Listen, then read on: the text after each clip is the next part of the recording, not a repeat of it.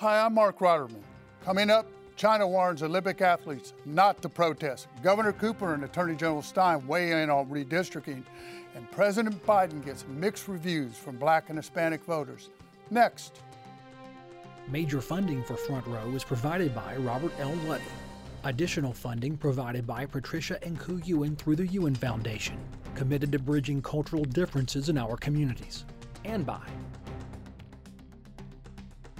funding for the lightning round provided by Body Knoll Foundation, NC Realtors, Mary Louise and John Burris, Reifenberg Construction, and Helen Lockery.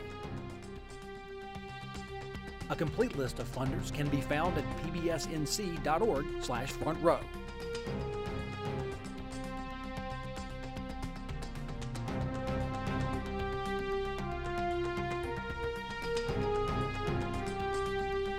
Welcome back. Joining the conversation, Democratic State Senator Sidney Batch, political analyst Joe Stewart, Donna King, editor-in-chief of Carolina Journal, and Nelson Dollar, senior advisor to North Carolina Speaker of the House. Let's start with China's stern warning to Olympic athletes. Donna, kick us off. That's right, Mark. China is hosting the Olympics, the 2022 Olympics in Beijing. They are already issuing warnings to athletes that there better not be any speech or protest against these atrocities, human rights atrocities that are going on at the hands of the CCP and the People's Republic of China. Uyghurs, Muslim and other religious minorities are being corralled into concentration camps and work camps, not that far from the Olympic Games. And from that flickering torch, we really see evidence of human rights abuses happening throughout China. Athletes are being told if they protest, if they have any sort of speech during the Games that the Chinese government thinks is against the Olympic spirit or in criticism of China, that they say there will be punishments, that there will be disciplinary action against these athletes regardless of where they come from. This is a terrifying threat. We're also seeing that Team USA is telling athletes, don't bring your computer, don't bring your phone, get a burner phone, because anything you have can be taken by the Chinese and they're worried government. About the athletes' DNA, too. Absolutely. They say that they are going to be gathering data, that they're going to be tapping into their phones, and your goods, your personal belongings can be searched no matter where you are without your consent in a hotel room or a locker room or wherever. This is really a frightening situation, and it's something we've known was coming for a really long time. Folks have been saying we need to cancel or move these games. The Biden administration has issued a diplomatic boycott, which means that there won't be federal representatives there, but the athletes there are will really be there. about 60 diplomats going from the United States, I just saw. Nelson, let me ask you, are the corporations who are helping sponsor this speaking out? How about NBC, who's covering it? No, I mean, NBC is covering it. They have billions of dollars of broadcast rights. But a number of the corporate sponsors have been trying to relatively lay low in this process. In my mind, the Chinese Communist Party is the absolute most malignant force in the world today for the same reasons that Donna just said. Genocide, concentration camps, Hong Kong's been crushed. Taiwan is threatened on a daily basis. Folks are jailed. They have the most sophisticated internal security surveillance system in the world. And on top of that, what have we lost? 6 million people to COVID with no accountability, no transparency for the Chinese government. So unfortunately, the IOC chose China. This was a huge mistake. It's all about the money. Joe, let me ask you this. Should our athletes boycott this? Boy, this is a tough call. I mean, the spirit of the Olympic Games is that we try to set aside all of our geopolitical differences and the spirit of competition come together and see the best in the possible of all of these endeavors, the best in the world. It is very difficult not to make a case that China, given its human rights reputation, shouldn't have some consequence for their behavior in terms of this. Interestingly enough, hosting the Olympics is really an expensive proposition for these countries. Well, and this is cities. a showcase for China. Well, and they never get back the investment that they make in building the facilities and managing this. Most of the money from the broadcast goes to the International Olympic Committee. It may be time to look at how we do the Olympics. Find one location in the world where we always hold these things so these discussions aren't necessary going forward. Sidney, your thoughts? Well, I think it's shameful that the IOC is in a position in which they knew it's not like China all of a sudden started having human rights violations. They shouldn't have been on the table in the first place with regards to hosting the Games. And now we see Olympians who have worked their entire life to go ahead and finally be in a position to compete and are being asked to step down. It's not fair to them. It's not fair to us. It's certainly not fair to the Uyghur people and the individuals who are in China who are in an oppressed society which will not allow them to for free speech. And it's really concerning because Japan shifted and said, so long as you weren't actually disruptive, you could actually make some political statement so long as it wasn't disrespectful or disruptive. China's gone to the entire extreme and said even things that potentially are on your phone, you could be criminally charged with. So your speech on your phone or to other individuals privately could also be at risk of Great being conversation. I'm coming right back to you. The Attorney General and the Governor weighed in on redistricting with a plan this week. Talk to us about it. Yeah, so the Governor Cooper and A.G. Stein filed an amicus brief with the Supreme Court because we know the redistricting case has finally moved its way up to our North Carolina Supreme Court. Oral arguments will be on February 3rd. What we have seen and what we know is the case is that, of course, the three-judge panel stated that while the maps that were enacted in December of this past year were political gerrymanders, our North Carolina Constitution does not prohibit that. Their briefs specifically state that that is not the case. They disagree. They're saying that specifically that the power rests within the people in our Constitution, that political power is from North Carolinians and its people, and that by allowing politicians and parties, in particular the party in power, to draw the maps in a way in which it gives a lot of political power to them and power to continue over potentially, cycles and generations or decades is really problematic and therefore lessens the power of individuals to choose their legislators instead of legislators choosing their people. Where's this headed, Nelson? Well, I think what you're seeing from Stein and the governor they are advocating for restrictions on the General Assembly's sole responsibility to draw the maps. They're asking the state Supreme Court on the fly in a very few days to come up with a new complex test that the courts would apply to each and every district when the United States Supreme Court, who has analyzed this issue for decades, has said time and time again it's simply not possible. What the Democrats really want, what they're really advocating for here is proportional representation, which is not constitutional, either state or U.S. Constitution. If you want to go down that road, what you would end up with is a European-style multi-party system. You would see the Democratic and Republican parties over time splinter into a dozen different directions. I think it would be political chaos for a country of our size and would be a bad road to start to go down for America. Talking about chaos, Joe, how does this impact candidates? Well, it makes it harder because there's less predictability. We already pushed back the primary to May. The legislature's now enacted a proposed change to push it back even further to June. It makes it very difficult. Governor may veto that, right? Well, the governor may veto it, and now the State Board of Elections announced they're going to reopen candidate filing here in a couple weeks. It's very difficult for a candidate to plan accordingly. A campaign, like any other endeavor, has to have the capital necessary to be successful. Burn rates become very important in terms of where you deploy those assets to communicate with voters. If they keep extending the primary, it's very hard to know with some predictability when it is you should deploy your capital in your campaign to make sure the voters know who you are. I think it makes it problematic for the voters, too, who are increasingly confused about where we are in the process, when the primary going to be, who are the candidates that they should be considering. Until all of this gets resolved, none of those answers are known. Donna. Well, I think it's important to note that this was filed late on a Friday night. It's basically a roadmap from the Attorney General and the Governor, who are both Democrats, to the Democrat-led North Carolina Supreme Court to show them that there are avenues to go around the Republican-led legislature to get these maps done. Among them, some of the options they presented was using a third party, a special master, to do this outside of our governmental system to extend the primaries. There were a few different options that they weighed, but overall, they're saying, look, the legislature burned their chance to do this, and this is really about the people, and here's a way you can get around them. And the biggest thing to take away from that is this separation of powers that we have built into our foundation is really only as good as those who hold these offices and their willingness to defend their body, not necessarily just their party. Sydney, do we need an independent commission to do redistricting? Some Democrats and Republicans are advocating for that. Absolutely. I mean, if anyone watched the videos of legislators on both sides going in and drawing lines and all of a sudden magically putting a precinct in that makes it easier for them, it demonstrates that you are a self-interest individual. It's all magic. All right. I want to move on, change topics.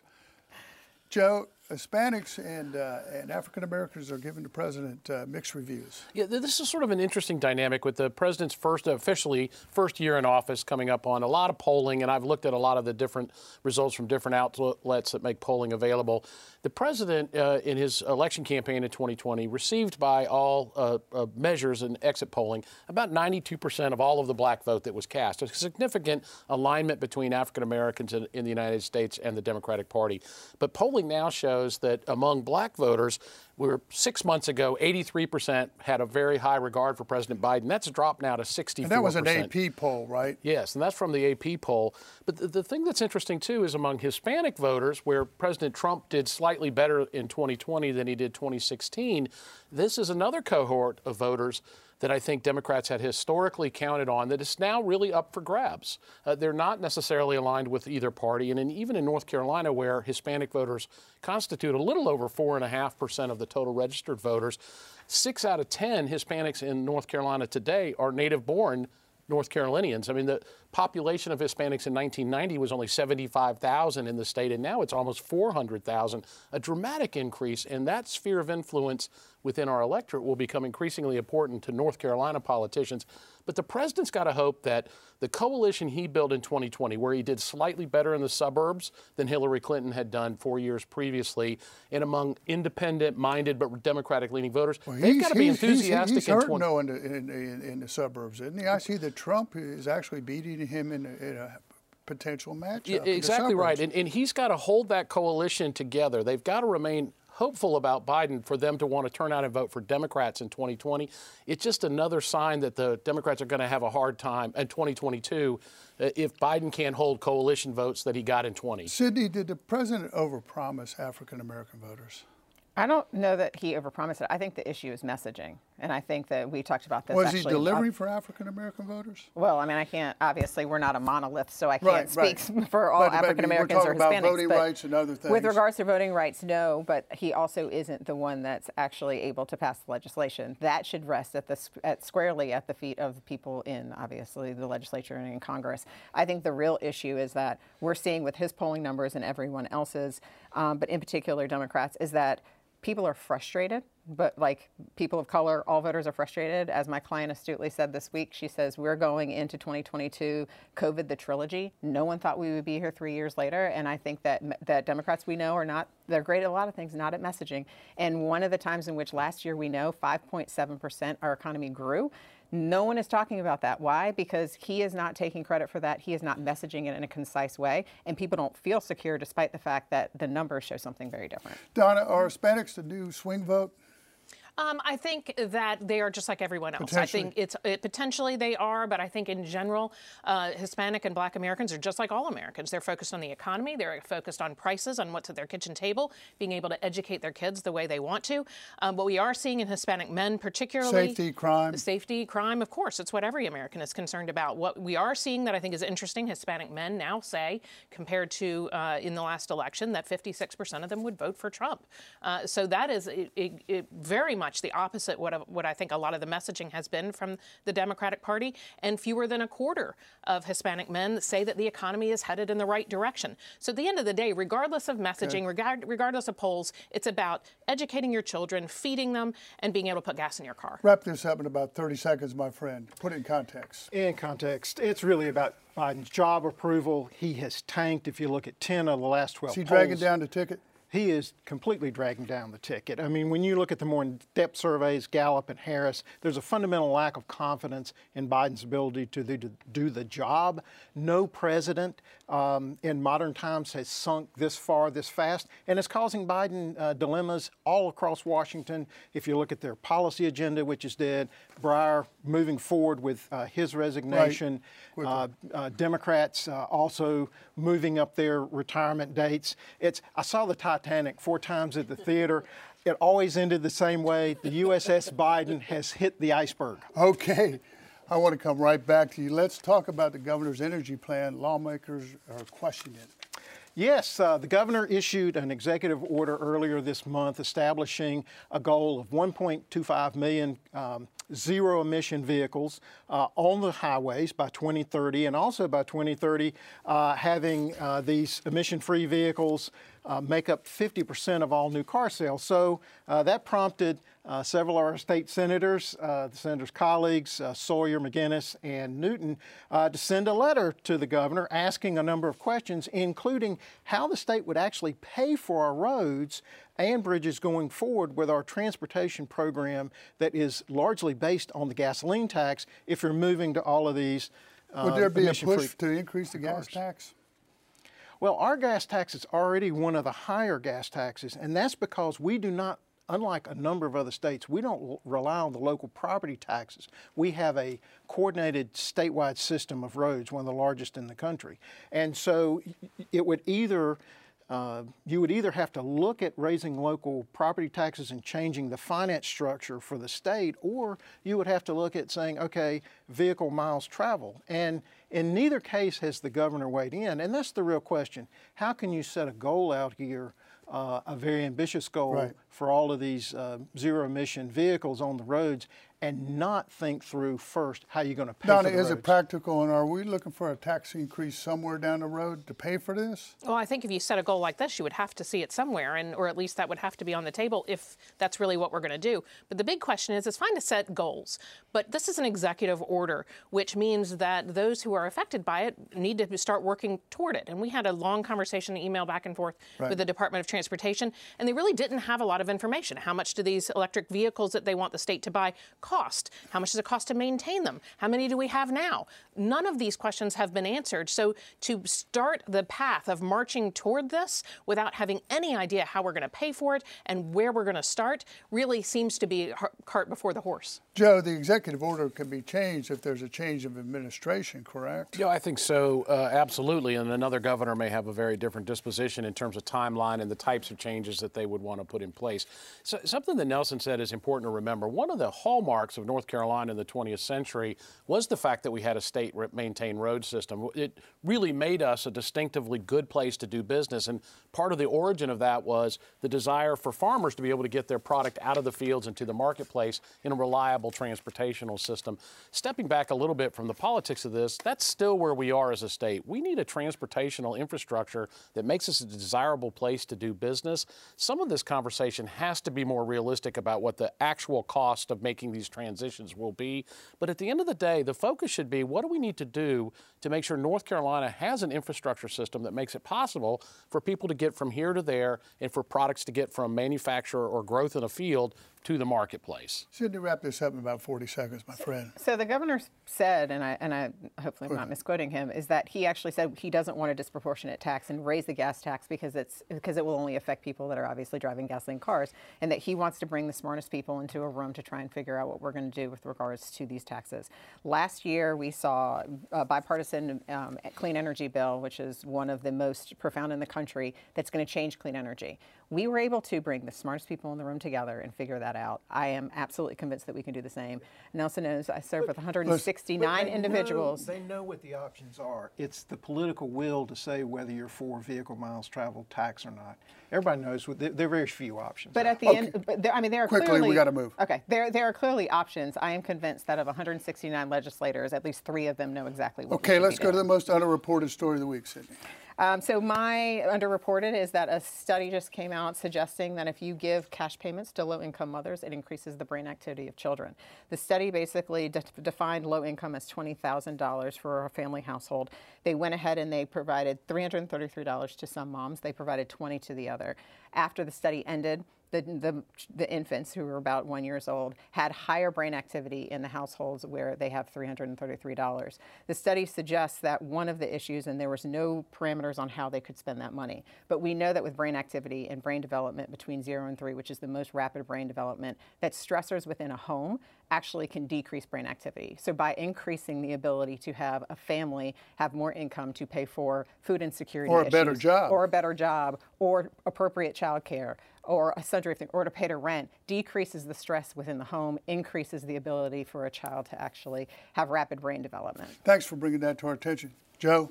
Yeah, under the banner of the world is just a scarier and scarier place, FedEx has now applied to the Federal Aviation Administration for permission to equip some of its airplanes with anti-missile countermeasures as they have to fly over scary parts of the world to deliver products. They want lasers that will confuse the missiles that are being fired at airplanes. My goodness, I can remember when FedEx first came online and it was just remarkable that you could get something overnight. And now they're talking about having to defend the planes from an attack over hostile airspace. The FAA noted dryly in response to this application that those types of airplanes ain't really designed for military-style equipment, but keep trying, FedEx. Donna? So also in the world of avionics, of course, an announcement this week bringing a new generation of flight to North Carolina, of course, ahead of the Wright brothers. Big news. Boom Supersonics will start building its Overture jet just outside of Greensboro at PTI, the airport there.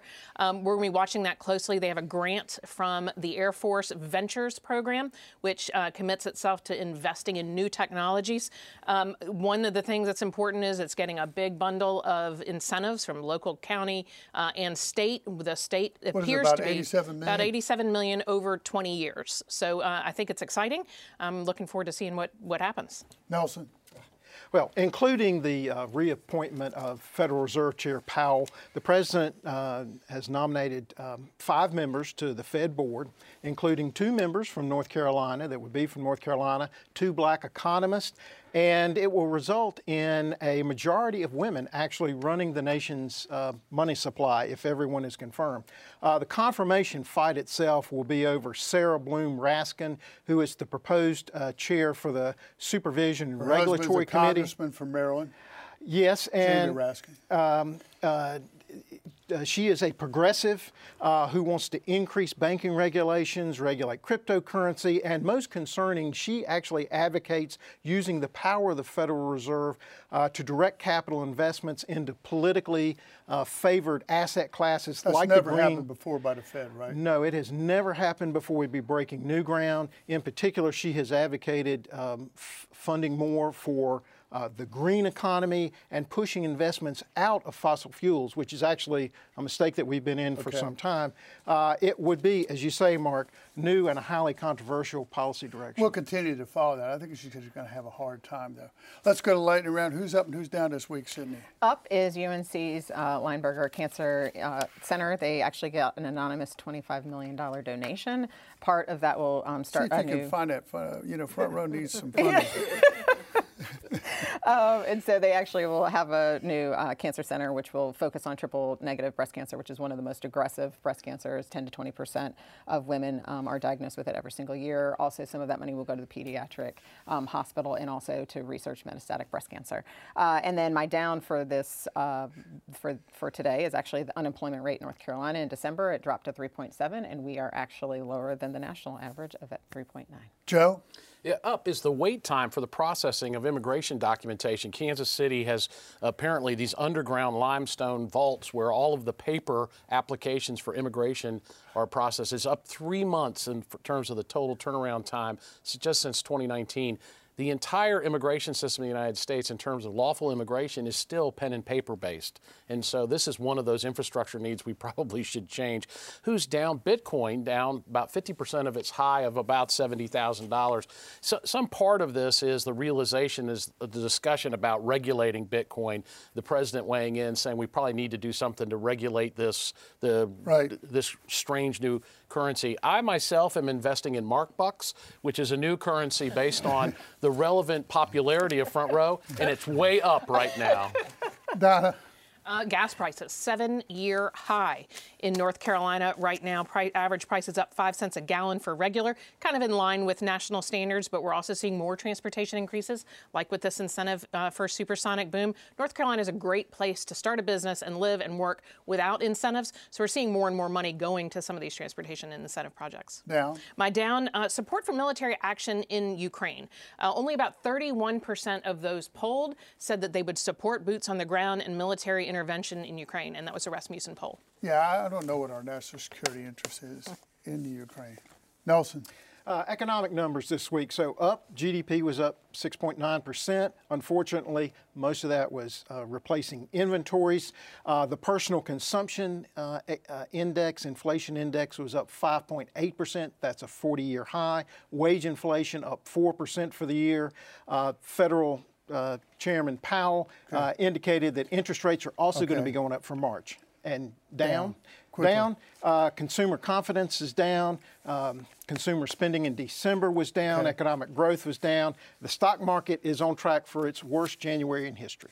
Sydney, headline next week. North Carolina Supreme Court takes up the gerrymandering case with no judges recused. Headline next week. President Biden hopes this is the bottom of the well in terms of his popularity issues. How does he change the equation? Well, maybe the nominee to the Supreme Court helps change that, at least the narrative a little bit. Maybe if we don't go to war with Russia, that looks good for the president, too. Headline next week. The Olympics get underway, but while you're watching, keep in mind the 1936 Berlin Olympics, when Adolf Hitler was using it as a platform to present a different face for Germany in the world. We're seeing it happen again. Nelson, headline next week. Russia continues its preparations for invasion. Okay. Great job, guys and gals. That's it for us. Hope to see you next week on Front Row. Have a great weekend.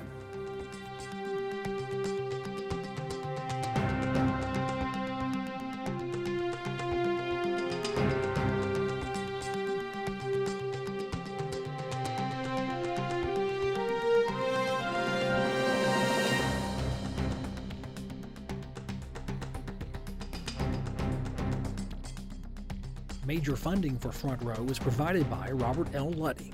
Additional funding provided by Patricia and Ku Yuen through the Yuen Foundation, committed to bridging cultural differences in our communities. And by funding for the lightning round provided by Body Knoll Foundation, NC Realtors, Mary Louise and John Burris, Reifenberg Construction, and Helen Lockery. A complete list of funders can be found at pbsnc.org/frontrow.